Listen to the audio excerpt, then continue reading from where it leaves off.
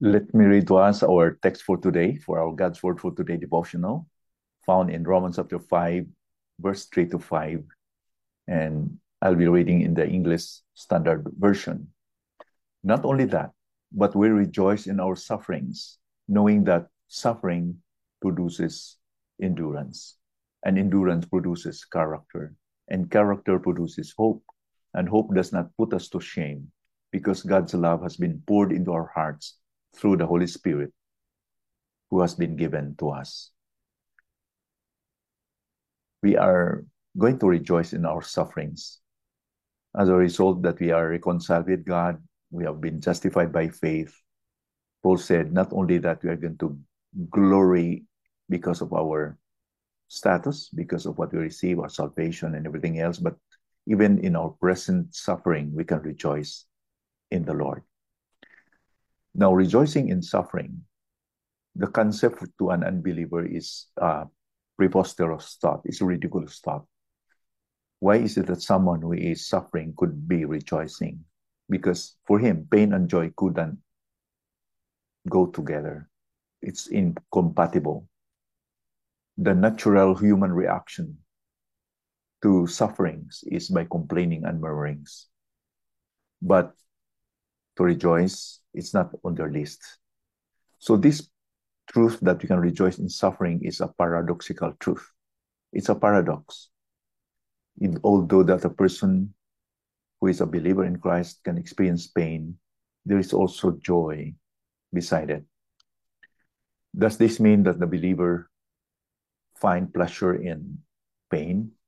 Definitely not. That we should deny pain?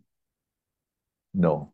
This rejoicing is neither by escapism nor by denying pain. You know, psychologists will tell us that pretend that you are not suffering, practice it in your mind that you'll not be focused on that suffering, or whatever technique and method that you're going to tell you in order to alleviate the pain. But in the Bible, we are not told not to confront our pain. We have to confront our pain, that it's real, that it's there. So the way we are going to combat our pain is not by emotional reaction, but by biblical responses.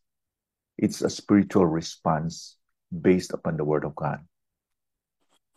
Firstly, the truth about suffering is that it is inevitable in our fallen world. Thus, as believers, we have to embrace that this is a reality. As somebody said, our stages of life as believers is that we are entering into a storm, or either we are in right now in a storm and coming out from it. So this is the reality of being a Christian. Christian is not a life or a bed of roses life.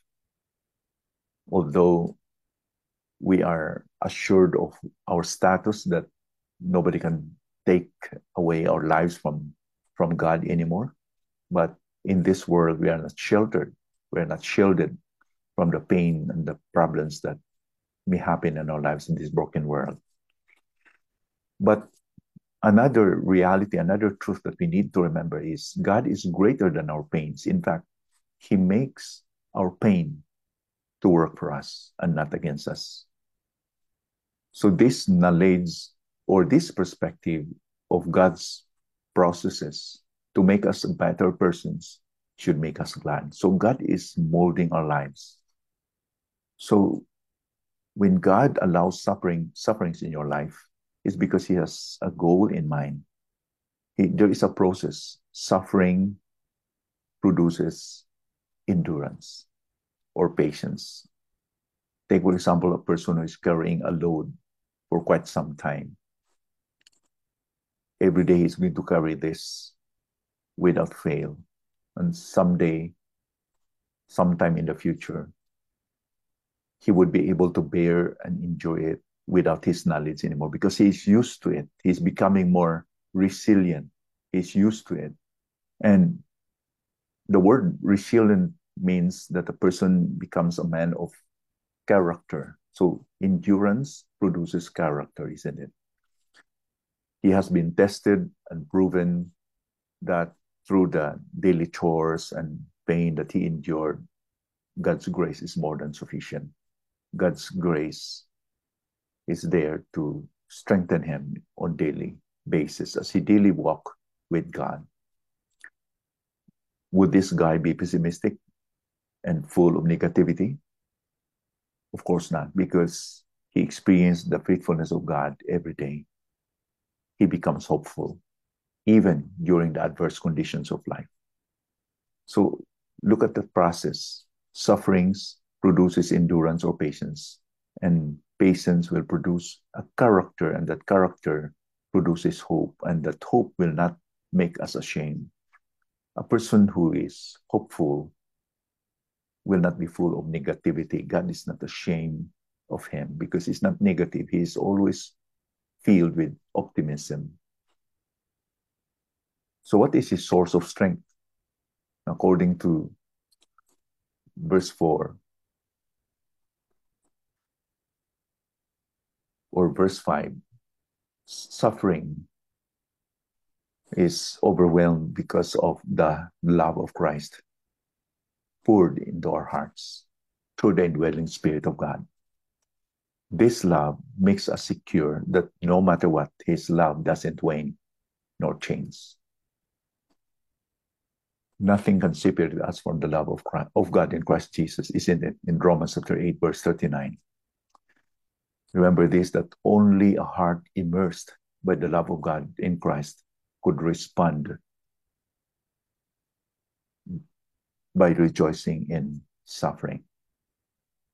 Only a guy or a person who is immersed by the biblical truth that God is on the process of molding you and me for a better person, to make us a better person, can we really see that the sufferings that he allows is for our own good.